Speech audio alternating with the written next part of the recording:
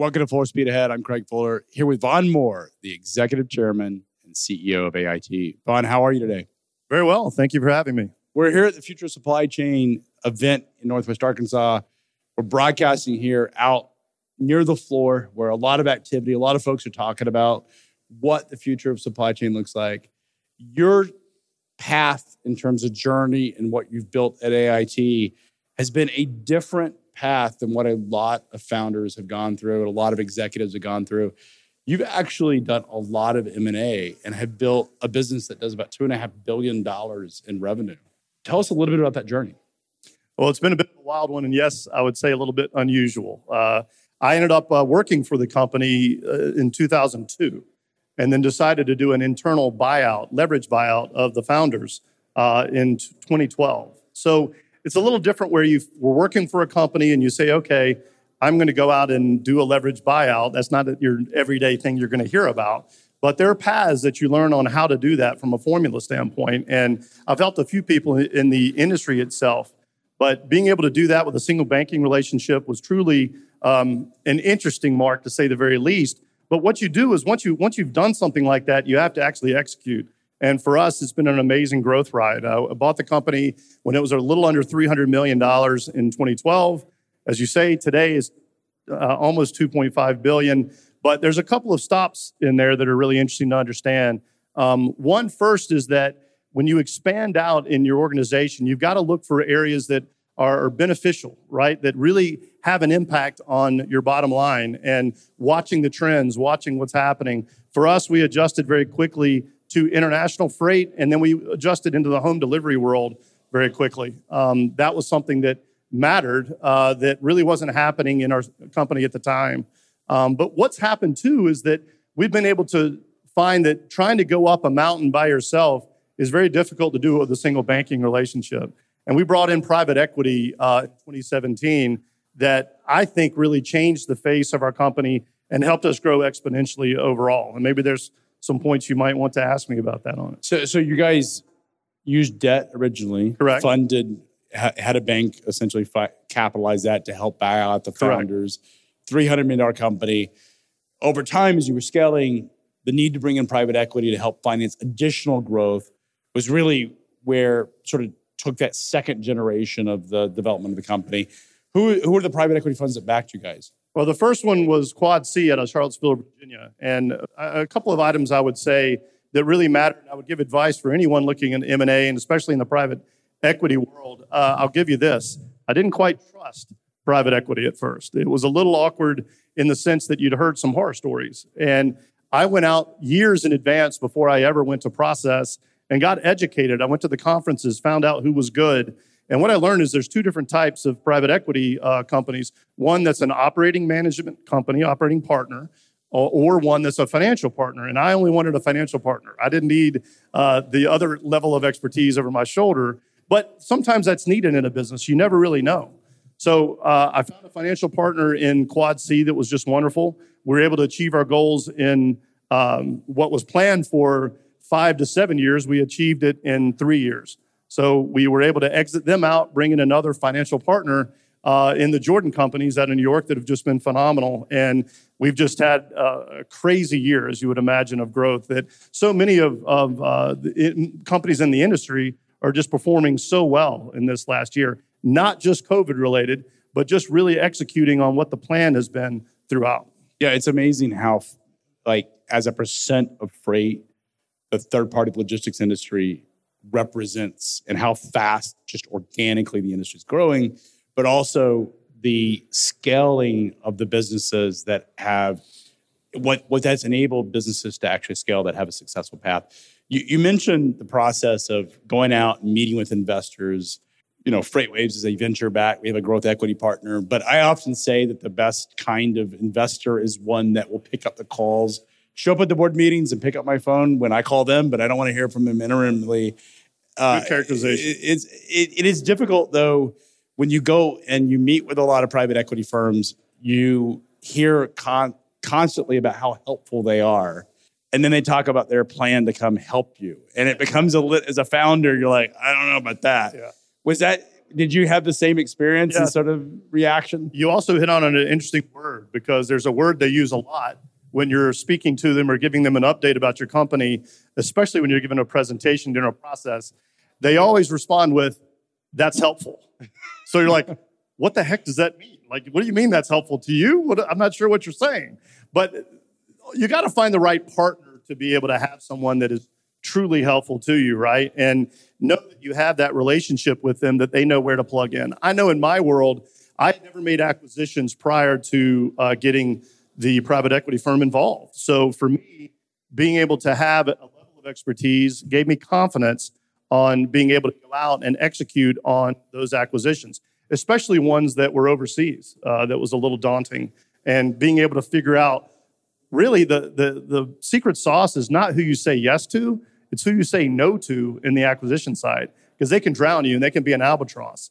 And that's really where private equity, I think, earns their keep, when they're able to be able to direct you correctly. So when you're doing M&A and you find a really interesting company, out of the deals that you look at, what's the percent that you actually close?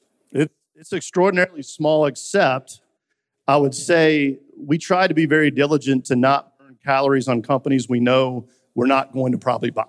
So we're not going to be in a process that's going to drag out, that we're just going to waste all this time and money. No, either we're not going to win to pay the multiple or whatever that may be, but also it may have, in the industry, they talk about it being a little complicated or having some challenges. We usually steer away from whatever that is. So a small one, it's less than 10% of what you actually close.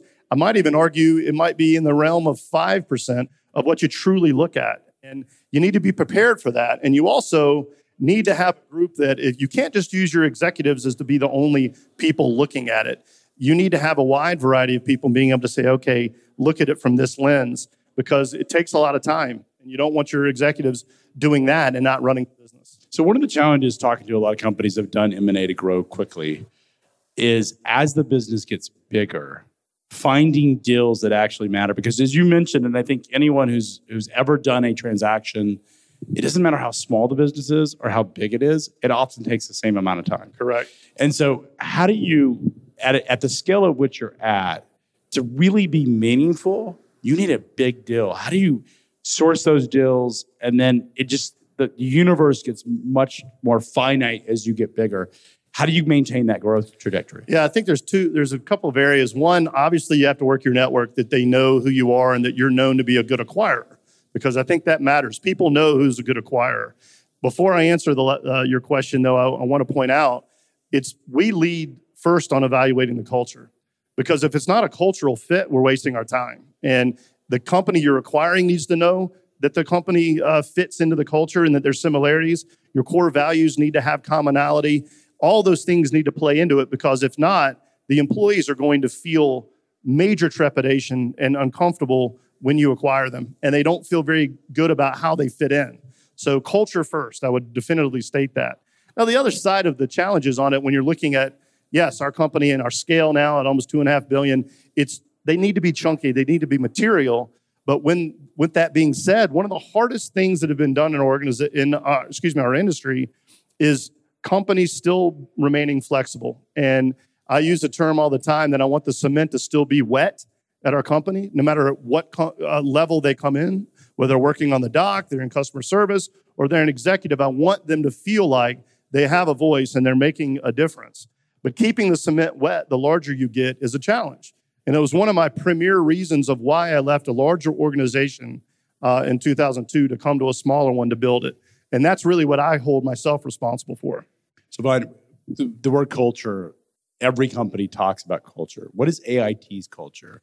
Well, I first would say that one of the things that we do differently than most that I've heard of is we actually have tangible measurements for our culture. So we have a core value index score that we actually are measuring ourselves by our core values that we publish. So, treating our customers, earning our customers' trust, treating our employees where we've earned the right to know that they're appreciated, all those things that really matter, we're actually measuring it. So we hold ourselves to a very high bar. In fact, this particular year, we expect an 87% measurement on that, meaning that we are hitting 87% of all of our core values with every employee throughout the country, the world, and that's 2,700 employees. So being able to measure it means a lot more than just words on a wall. We're actually asking every employee their feedback and making sure that we're hitting on that. And the 13% that we're missing on, all that means is it's something that we have a point to grow on. And if you're getting 100%, people are lying to you.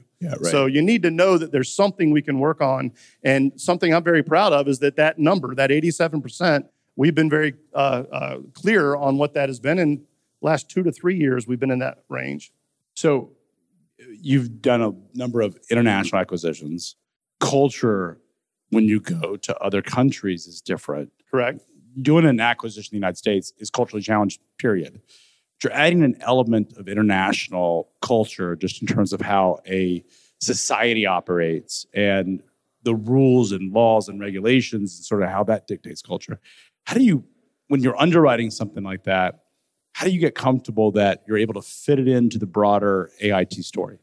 Yeah, I think first you start with you have to have a strong compliance department because you got to make sure all those compliance pieces are done right. Then you convert over to the cultural side. You need to be sensitive. And I think the best companies that you see that are most successful lead with empathy. And when you lead with empathy, you actually are aware of what's going on culturally around the world in individual offices. The other thing I would say about acquisitions and expansion as a whole into other areas of the world, when you really take the time to understand what's going on culturally, not just from that country, but maybe from that company that you acquired, they may do something better than you. So we learn from each other. Just because we're the larger acquirer doesn't mean that we have all the answers. We may learn a better way of doing things from those companies that we acquire. And oh, by the way, when we recruit people into our organization, we actually find that those people bring something really good that may be better than what we do. Because I believe better is better. And that's what matters. That's not bigger is better. Better is better. So valuations have been really, really inflated for the last couple of years. That's good as a business has raised money. It's challenging when you're finding acquisitions that you can underwrite, that you want to purchase, because I think everyone recognizes that at some point valuations will become under pressure. We're already seeing that just in terms of the public markets have sold off. There's conversations in the private markets, particularly for later stage companies. How do you sort of think about valuations, and has that evolved in the past 12 months?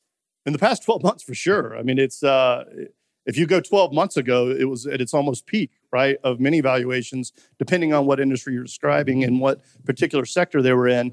Those valuations are tamping down a little bit, but the good news is I don't believe that's slowing down too much in the United States. I think there's challenges in Europe right now with what you're seeing in the financial world. Private equity pins down on a lot of deals, banking not providing loans and debt that they were at the pace they were before. But I believe that in the United States, we're going to still remain strong from an acquisition standpoint. And I believe those valuations will stay relatively healthy.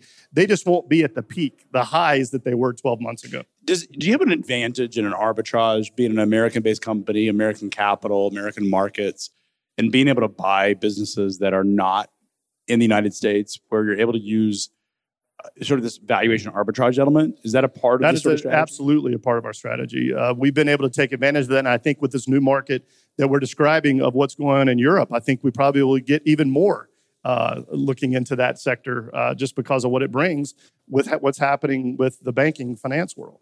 So you can imagine there's arbitrage available, and it has been now for a while and part of our success. Yeah, and imagine just from an exit for a founder or perhaps a sponsor that was involved in a prior deal, the fact that you're an American company that has, you have a lot of advantages being a US-based company from a capital market standpoint, that gives them a path to maximize value, but also give you guys a really nice sort of discount on value as if it was an equivalent American. Correct. I mean, listen, every time you make an acquisition, you want to do it for two reasons. It needs to be accretive. That may be financial, but it also could be from the service they're providing. It makes you're building that out for the client, right? So you have a better service that you're offering, which hopefully will build better EBITDA along the way. But you have to have arbitrage in those acquisitions. That only makes sense. And frankly, that's why we're in business. We're supposed to make money, right? We're supposed to be responsible in doing that. And we've had a great run with that. We expect to continue to do it. And I believe also with what's happened in the economy, rising tides float all boats in our industry. And I'm very proud to be a part of what we do on our industry because we've been able to reach our hands out and help other companies and talk to them about how they improve. Because if we're all doing well, that means the overall market share that you can gain is out there. And there's a big gap between our size at $2.5 billion and the $12 billion, $16 billion, $20 billion players. There's a lot of room for growth. So what is your sort of take of the digitization, the venture capital? Some would argue it's a bubble. Some would argue that they're transformative and they're going to build the next great innovation and next great platform. Where do you sit on that? Do you think that companies that sort of operated under more traditional financial metrics are going to be having much more resilient outcome than perhaps some of the more speculative bets that are venture-based? Well, you're asking me a question with an audience around the entire building that's technology-based. So, hey, I'm challenging everyone I here. do not want to get challenged with that group, but I'll answer it this way. When you're faced with challenges of a recession or a slight pullback, I believe that when you're able to go back to basics, those things really help be able to get you through something. But listen, I think technology is here to stay as being a major part. And I think AI is something that's really helping our industry become more and more effective at what we do. And we measure as a company our profit per house airway bill, which goes all the way down into our actual employee productivity, which the more we can measure and the more we can do through a technology base, I think the more efficient and better we're going to be. And that leaves more dollars to be able to grow and be able to build as we grow as an organization. So looking out 5 years for AIT, what is the story of the company in 5 years? What is it that we will be hearing from AIT in 2027? Well, I certainly, as I stated, it's not just an aspect of bigger is bigger just to get bigger. We want to be better is better. And for us, it's going to have to be a growth component, though, too, not just in dollars, but in what are we doing, right? Are we in the right sectors? I believe we are. I think our vertical markets are going to continue to grow. I think we're going to be competing with the larger players, especially over in Europe. And we have them as a target. I want our story and our legacy, though, to be not only what we've done in scale and size, but that we've given people a place to really not only find a great home from a career standpoint, but many of them to be able to monetize, find ways to be able to make money. And in some cases, maybe even changing the lives of their families or maybe multi-generations, depending on their level in the organization and where they are. I think that type of legacy, when you're able to do that in our industry, that's our responsibility when you're in a place where you can give a formula for that and you're able to give back to people in the organization and well beyond. I think that really matters. And that's the legacy that I want for us. We will be a global juggernaut. There's no doubt. We're on our way to it now. But I want to have that reputation where good acquirer, good steward of what we do in the industry itself, and that our people know that they've been appreciated. That matters to me. I mean, you've grown the business 8 times, right? 800% since you recapitalized it and bought it. Thinking back for the past 10 years, the one thing that you did not know, that if you could go back in time and had a time machine, you could go back 10 years and tell yourself an assumption that you made that was incorrect, what would that be? Or better said, there was a founder that was sort of thinking about the same strategy, what one piece of advice would you give them? Well, I think one of the areas that you get nervous about is you don't know you can't control the economy, you can't control COVID impact, you can't control all those things. So if I were to know the outcome of that from an employee base, I would have been able to hopefully find ways to hire in people earlier, because we were all really worried at the beginning of when COVID hit as to whether you're going to have to lay people off. And then you held back about hiring during that process because no one knew what the outcome would be. So if I knew that we would weather the storm so well and perform at such a high level, because listen, we have the same challenge everyone has, and that's the labor challenge at this scale and growth. And I don't want too much responsibility and burden on our employees for the amount of workload that we're putting on them with our scale. So I would have probably adjusted to hiring when others were contracting back at that time on a faster rate. So you think doubling down? I would have doubled down at that time. And so as we think about the future, when the market gets a little shaky at times, your goal is to use that as an advantage for growth? Yeah, I think there's something that we've seen as a formula that could work very, very well. And the good news is we still performed beautifully and still had a great outcome. But you asked, and I think that would be something I would do differently. Well, Bon, really appreciate your time. It's been a fascinating conversation. Just thinking about what the story of AIT is, what it's becoming and what it will become, I think is just a fascinating growth story. And it's something that I think a lot of folks could study to see how do you build successful companies. There's a lot of ways to build them, and certainly what you've done from an M&A perspective speaks for itself. Well, I appreciate your time very much. We're excited for the future. Yeah, congratulations. Thank you.